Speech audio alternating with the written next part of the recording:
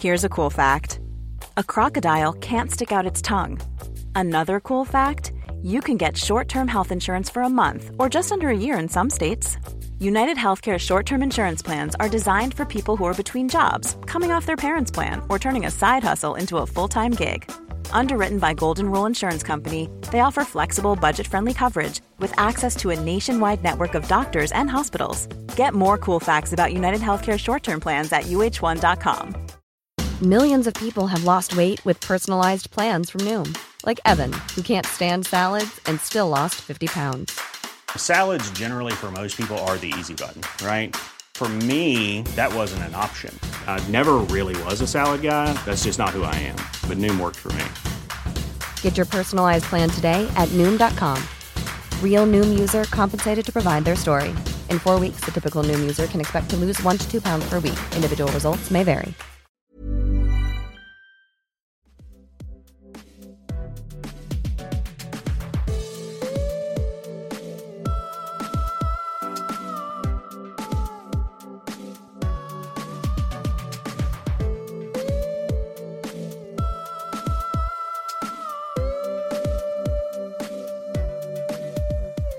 Welcome to today's episode of the Irish Economics Podcast.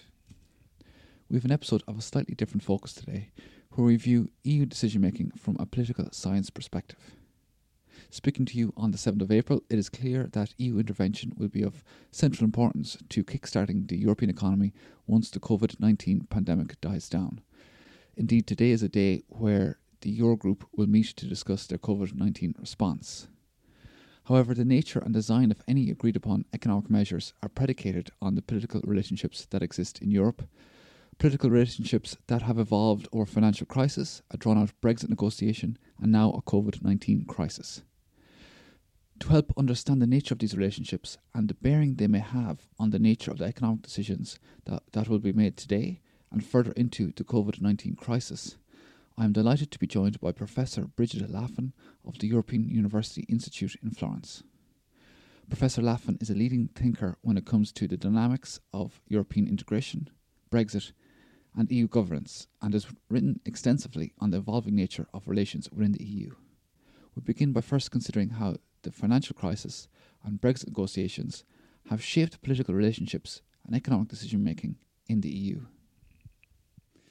Okay, so hello everybody and welcome to this episode of the Irish Economics Podcast. Today I'm joined by Professor Brigid Laffan. Professor Laffan is a director of the Robert Schuman Centre for Advanced Studies at the European University Institute in Florence and is a leading thinker when it comes to the dynamics of European integration, Brexit and EU governance.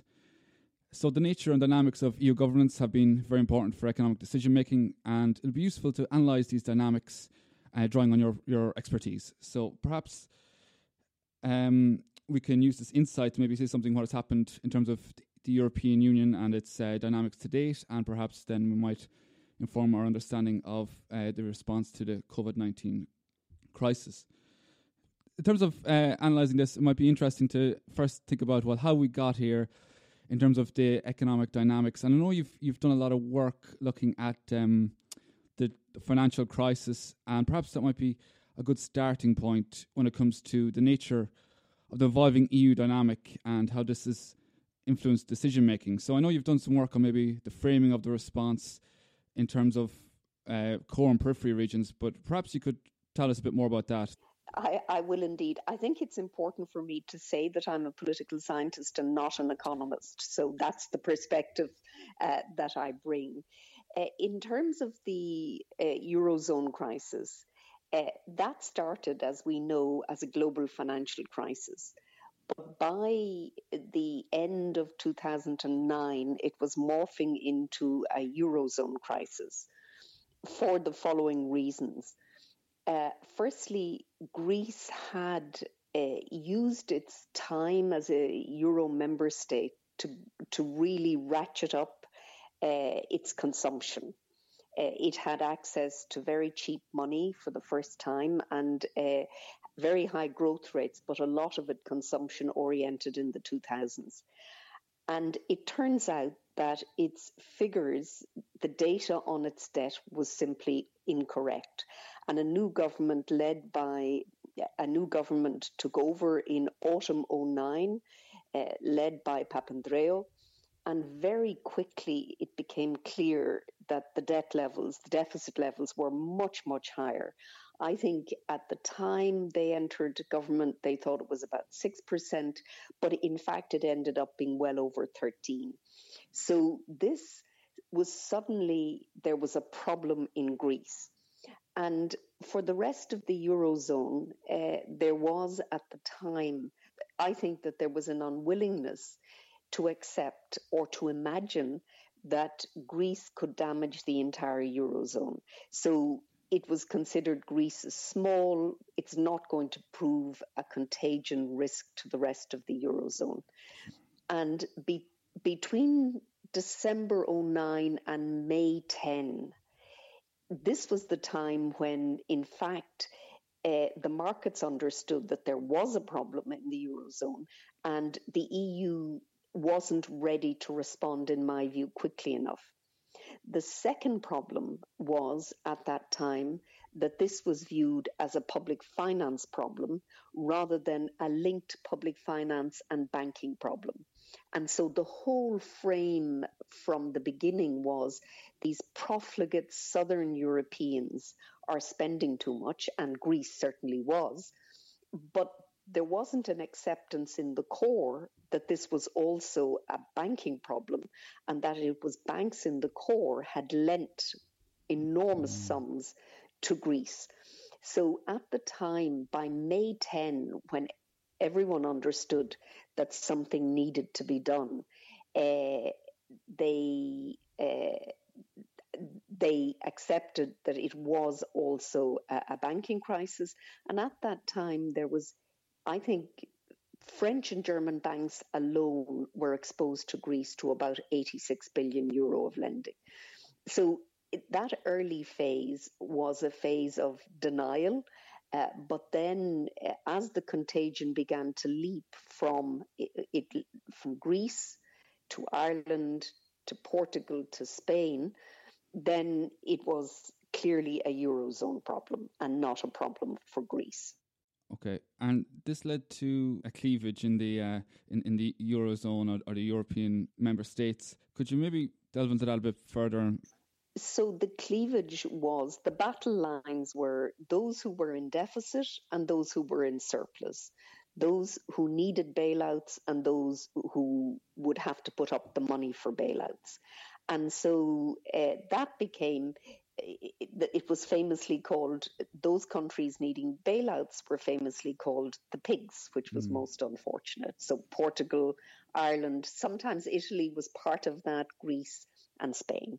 And so in hindsight, the Eurozone crisis could have been handled more quickly at lower cost if there had been EU Eurozone intervention, A, earlier, and B, of a different kind, because it was, each country was treated as a special case. Each country had its troika. Each country had its bailout. The conditions were different across the member states. But I think one also has to accept that at the time when this started to gather fire, the Eurozone simply didn't have the instruments to address the problems. Sure. And the other part of the problem was Trichet, who was governor of the ECB. He even increased interest rates in 2011, which was just plain wrong.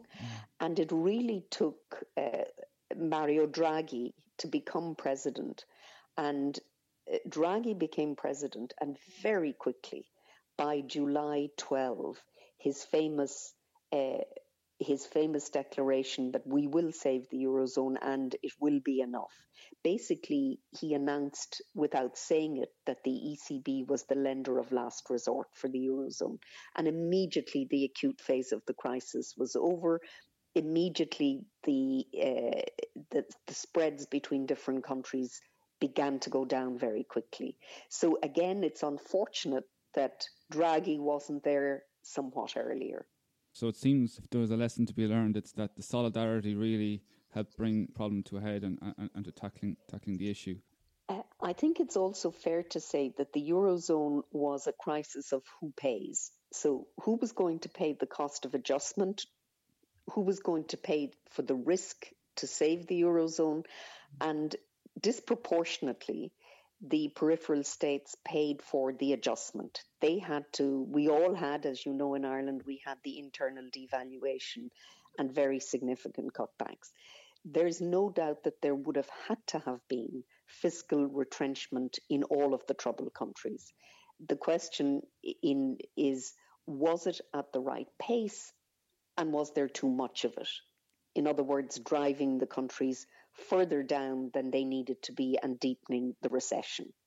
But it would also be unrealistic to say that there was that countries that were heavily indebted, and as we know, Ireland was its tax system heavily dependent on stamp duty, for example, and once the building industry went. So there was always going to be a fiscal reckoning. The question is, could it have been less steep, and would that have been better for the economies? If we move on then to maybe think about Brexit, you've written as well about the EU's response to Brexit. It revealed aspects of the EU as an evolving polity and how perhaps we can maybe learn through the EU's response to Brexit. But perhaps you could give us some insight into maybe how your work has identified aspects of the EU in this context. So interestingly, if the EU response to the Eurozone crisis was faltering and took too long, the same cannot be said of Brexit. In my view, the EU has handled Brexit with extraordinary effectiveness.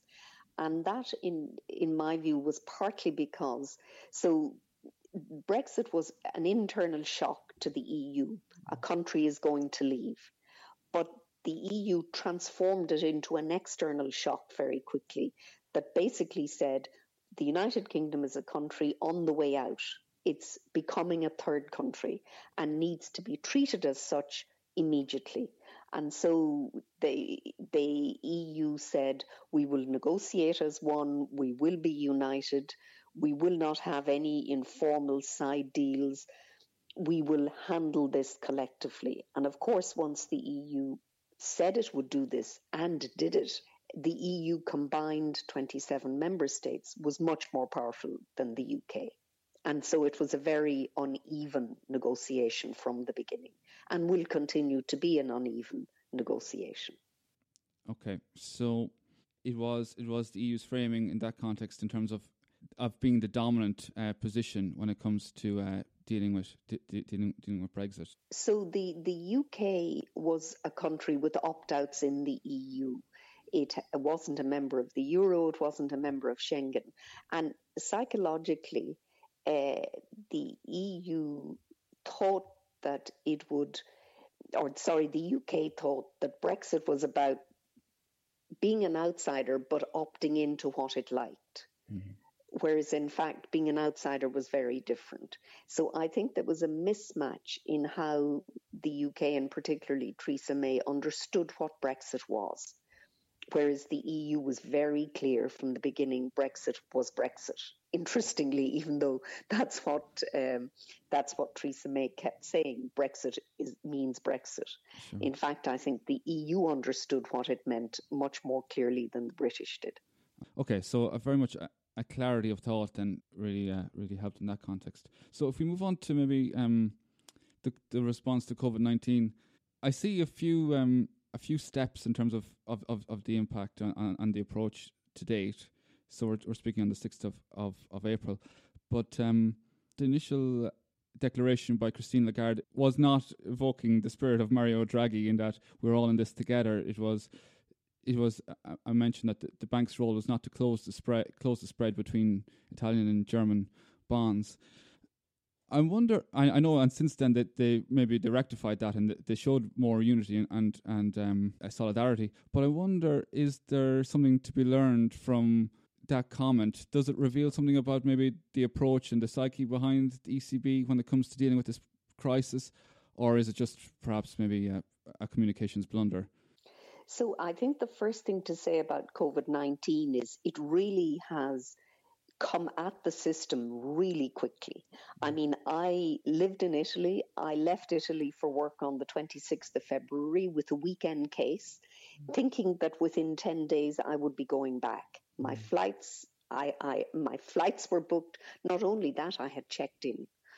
So I think even when I left Italy on the 26th, and because I was in Tuscany, and Tuscany was not at the epicenter, I don't think even most of Italy understood how serious that was. Less than a month, slightly over a month ago. So the first thing to say, I think, about COVID-19 is that despite what was coming out of China, I think all governments didn't understand how serious this would get, but also the speed. I think it's the speed has surprised governments and also societies. But once it became rooted in Italy and northern Italy, Lombardy in particular, then the rest of Europe was, because of the connectedness, was going to become an epicenter of the crisis. Moving to Lagarde. So Lagarde she's a new president. She's not an economist. She has been told she has to be extremely careful with what she says. And in my view, her response was the technically correct response, because the ECB always, the shield of the ECB is everything we do is to keep the money flowing through the transmission mechanisms. It's not about spreads. The fact is, it is about spreads. They just don't say so because the treaty, their treaty base that allows them act is in fact the monetary transmission mechanisms. So she was asked a question and was technically correct in her answer, but of course she should not have answered it that way. Why? Because within 24 hours, Italian spreads were rising. So in my view, it was a genuine mistake. And she then apologized to the executive board of the ECB because she understood very quickly, got this wrong. Then within 5 days, the ECB had come out with its big pandemic I can't remember what they call it now, but all of the resources basically to fund health systems and welfare systems while the crisis is going on. And that's the most important thing they can do. No government in Europe will find it difficult to raise funding for the acute phase of the crisis to keep our systems going. And the two systems that really matter now are health and welfare. So what they did was big enough and important enough and necessary. And we'll do it. I mean, there's no evidence that the spreads are problematic at the moment. And there's no government in Europe at any risk of being shut out of financial markets, which, if we remember the Eurozone, was the Greeks were shut out, then Ireland was shut out, the Portuguese were shut out. So I have no doubt that the ECB action was correct and was enough for the acute phase. Interestingly, if you think it took so long in the Eurozone crisis for the big bazooka of the ECB to show its face, this time it was less than 3 weeks. So I don't think the ECB can be accused of acting slowly this time. And they've basically said, we stand behind the member states and we stand behind the euro. So one thing that came to mind, and there's been a lot of discussion about, is when it comes to the nature of how they get behind the different member states. And it seems that with that big bazooka, they're willing to buy up government bonds to the extent that keeps interest rates down. And the alternative way of doing that would have been this Corona bonds issue and the debate that was held in that regard. And in effect, it appears to me that there's the same effect, but it has a different optic. And first, when we come to the Corona bonds, I wonder, has that sort of raised the old scars that you mentioned when it comes to the core and the periphery and the northern countries and the southern countries? And perhaps is that something that needs to be considered? So I think that the ECB's role, in my view, is now at the acute phase of the crisis to keep the systems going, health and welfare. And that it has done, and that it clearly will do. But then there is the other side of the COVID-19 crisis, and that is the economic shock, because it's a massive, massive, massive economic shock to Europe, to the world. The figures that I see of the loss of gross product are very, very significant. We're in not just in recession territory, but something bigger. So then I think, apart from the ECB action, the next question is, what does the EU need to do to make sure that Europe recovers from the crisis economically, and how can that be done? And that's where I think the Corona bond discussion comes into play, because I think in addition to the monetary side, there has to be a fiscal response. Mm-hmm. And we're already seeing governments are pump priming their economies with a fiscal with a fiscal injection. But is there a need for European funds to do this? And in my view, yes. And tomorrow, the Eurogroup are going to have a very, very important meeting as they put together a package on the fiscal side. And so one way of looking at Corona bonds was that those countries, including Ireland, that asked for particular COVID-19 Corona bonds that would be time limited, once off, and addressing the fiscal side of the crisis. I personally support that, because I think it's very important, because this crisis is also a psychological one for individuals, for societies, for communities. And when crises are not just economic and social and political, but also psychological, that sense of having a shelter, of everyone in it together, helps, I think.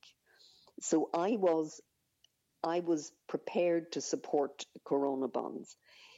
If, on the other hand, Corona bonds so specified become so toxic that you get most of the Euro states in favour, but then you get the usual suspects, the Germans, the Dutch, the Austrians, and the Finns against, then I think Corona bonds should be parked, because you're not going to get the agreement.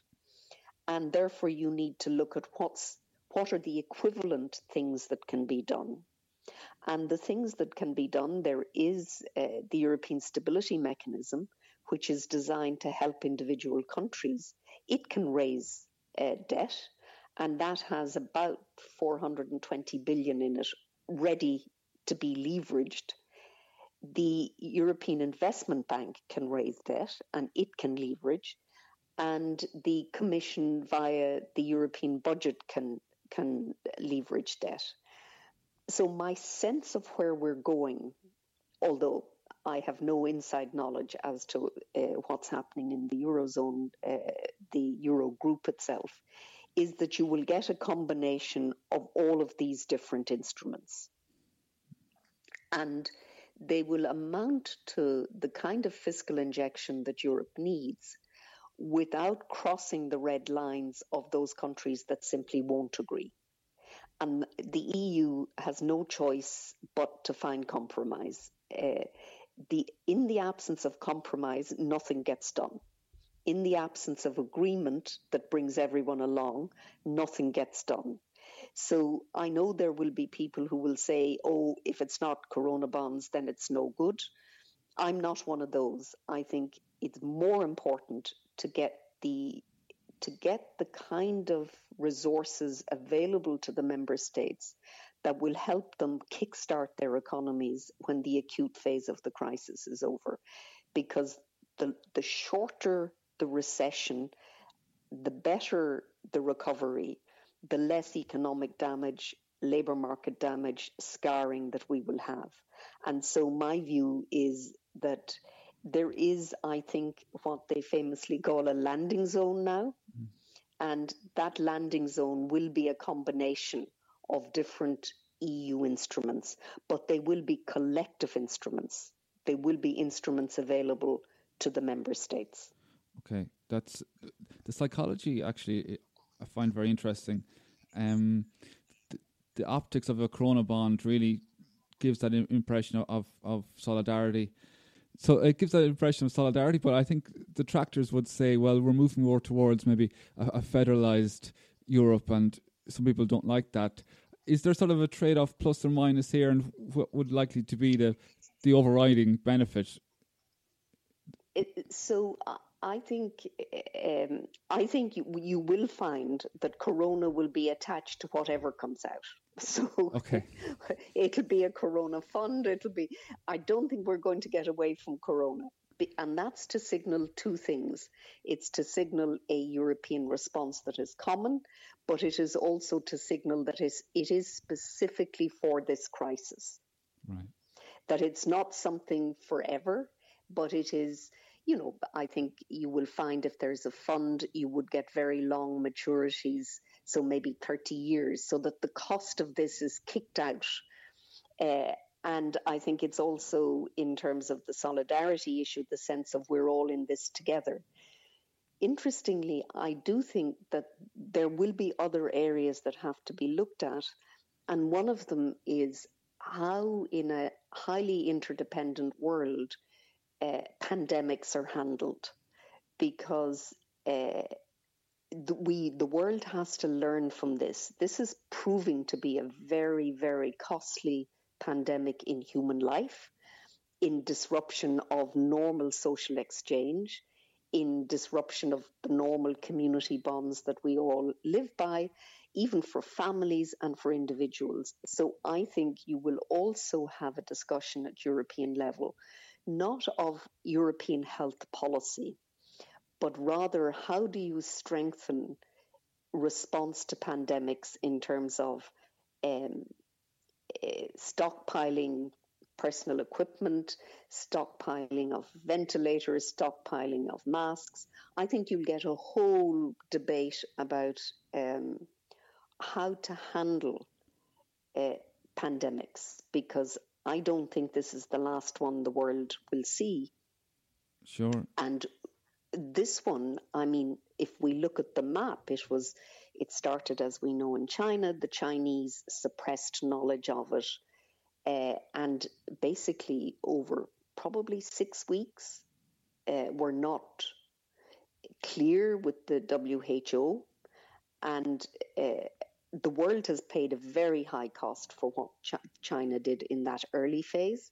But then you could argue that Europe had time to plan. And looking back on January, I'm wondering whether by far the best thing to have done would have been to have literally closed Italy off, and then the whole of Europe pile in capacity into Italy to help them at that crucial time, but to avoid the spread. But as we know, our airports were still open, even from northern Italy, way into March, and it spread via both skiing. Skiing is one of the major culprits here. Absolutely. It spread from northern Italy, but also Austria. Yeah. And so that spread, once you get community transmission, it appears very difficult to close down a pandemic. So I think we have to learn from what happened, and how can Europe prepare itself better. But of course, if you look now, it morphed from China to the US and from Europe to the US. And interestingly, I think the US response is much inferior to the European, which would have been counterintuitive. What's happening in New York and the fighting among the US states for essential equipment, nothing would have prepared me for that in what is a federal system with a government. It's very much a collective action problem in that each individual country has their own incentive. They want to look after their own people, of course, and they also don't want to lose face, I think, to a certain extent. So if you're the first actor, maybe there's more barriers to actually closing down. But now with hindsight, we can see that would have been very much the way to do it. But when the Chinese were appalled when the Australians closed the airports to flights from China, so there would have been a huge reaction in Italy if that was what was done. Mm-hmm. But I think we need to learn, and I think it's legitimate for governments to take care of their own citizens. I don't regard that as illegitimate. I think they must. But I think it must be a must plus. In other words, that if we can dampen down coronavirus across Europe, the sooner we get back to normal living. So we are also in this together. Mm. So one thing I wanted to discuss then was you've written extensively on the future of the EU. So it might be interesting to think about that in a more general sense, and then maybe given what we know now about the COVID-19. So you did mention that we had issues in terms of the response to the crisis and Brexit and different secessionist movements and the different pathways that we could be facing when it comes to the future of the EU. Perhaps you could just tell us a bit about that in a more general sense. So I think the first thing I would say is that the EU is much more robust and resilient than it appears. It's whenever the EU confronts a crisis, there is both among academics, but also a public narrative of, this is a moment of truth, this is make or break, this will undo the EU, this is existential. And one of the things I'm going to do when this is over is I'm going to look at how COVID-19 was framed in relation to the EU, both by social scientists and by political actors and in the media, just to get to the bottom of the why of this. Everything is existential. Whereas, for example, as I said, the response in the United States is very poor, but one doesn't say, that's the end of the United States. We take the US for granted, but there's a contingency to the EU. So let me say that I do not think COVID-19 is the end of the EU. It will alter the EU. It will leave a legacy, as everything does, because that's politics. But I'm certainly not one in this is an existential crisis.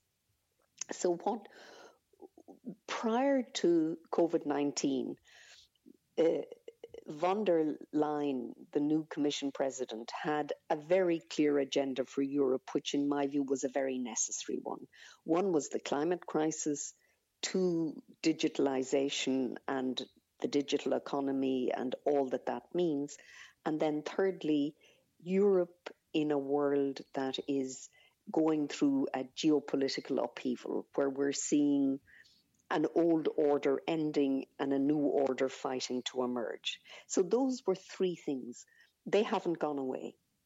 Post COVID-19, the climate crisis will have to be confronted. Now, one beneficial impact, I think, of COVID-19, but I could be proven wrong, is that it has shown us that in extreme crises, public power is very necessary. That in the end, markets will not solve COVID-19, but governments and institutions will. And I think to respond to and to handle something as significant as the climate crisis over the next 20 years, we need a lot of public power. So in my view, this is a demonstration of public power and a very important one. Now, on the other hand, there are those who argue that the climate crisis will be lower down the agenda because all of the emphasis will be kickstarting the economy, getting people back to work. But in my view, the climate crisis is a crisis of today, not of tomorrow. And I think we will see a lot of action in Europe on climate over the next 5 years. Equally, digitalization, the response to the digital economy, but also there's been a lot of digital innovation during the crisis. I'm quite surprised at how I have managed to keep in touch, to attend webinars, Zoom meetings. I have done PhD defense. I've done all the things, excuse me, that I would normally do in face-to-face, but I've managed to do them. Online. Now, I think there are limits to online. I actually like face-to-face. I would hate us to live in a world where we actually didn't have a very high level of human contact again. So I'm not advocating this as the future. And then, of course, on the Europe in the world, I think, and this is for me, I think the world is a better place if the United States is strong. I think this will weaken the US. I think it will weaken its power. China is also trying to run a narrative to disguise their original way they handled COVID-19 by saying, we're open to the world, we will hand out ventilators, etc., etc. So I think there'll be a reckoning on the different kinds of power bases across the world after this as well. So firstly, I would say that on the future of the EU, A, it has one. B, it will, in my view, come out stronger from this, as it does. But the EU has always got to strike the balance between how much Europe and how much should be left to the member states. And I am not an advocate of a very centralized federal Europe. I don't think that's a Europe that is available. I don't think it's desirable because Europe is a continent of extraordinary difference and diversity, which should be protected. So I think Europe will find its way, the EU will find its way to a future. On Brexit, interestingly, I think there will have to be an extension of the transition. I see no circumstances in which any British government can leave the EU leave the transition at the end of 2020 and confront its economy with the COVID-19 shock, followed by a Brexit exit shock. So I would expect an extension. They won't want it, they won't like it, but in my view, they will have to have it. Okay. I think you've covered everything that I had lined up. Okay. So that was really interesting, especially from an economist's perspective, to get the nuance behind different decision making. It really is enlightening. So, thank you, Professor Bridget Laffan. If you haven't already done so, please make sure to check out my conversation with Michael McMahon. He has an excellent account of the general macroeconomic response to COVID-19. Alongside that, please like and subscribe on your podcast app. A review on iTunes is like gold dust. It helps us climb up the ranks and get noticed by other people. So if you're listening on an iPhone, just scroll down, hit it 5 stars, and if you get time, write a short review. It really makes a huge difference. So hope you've been enjoying the new episode so far. I have some very interesting topics lined up for the next few weeks, and looking forward to that and speaking to you next week.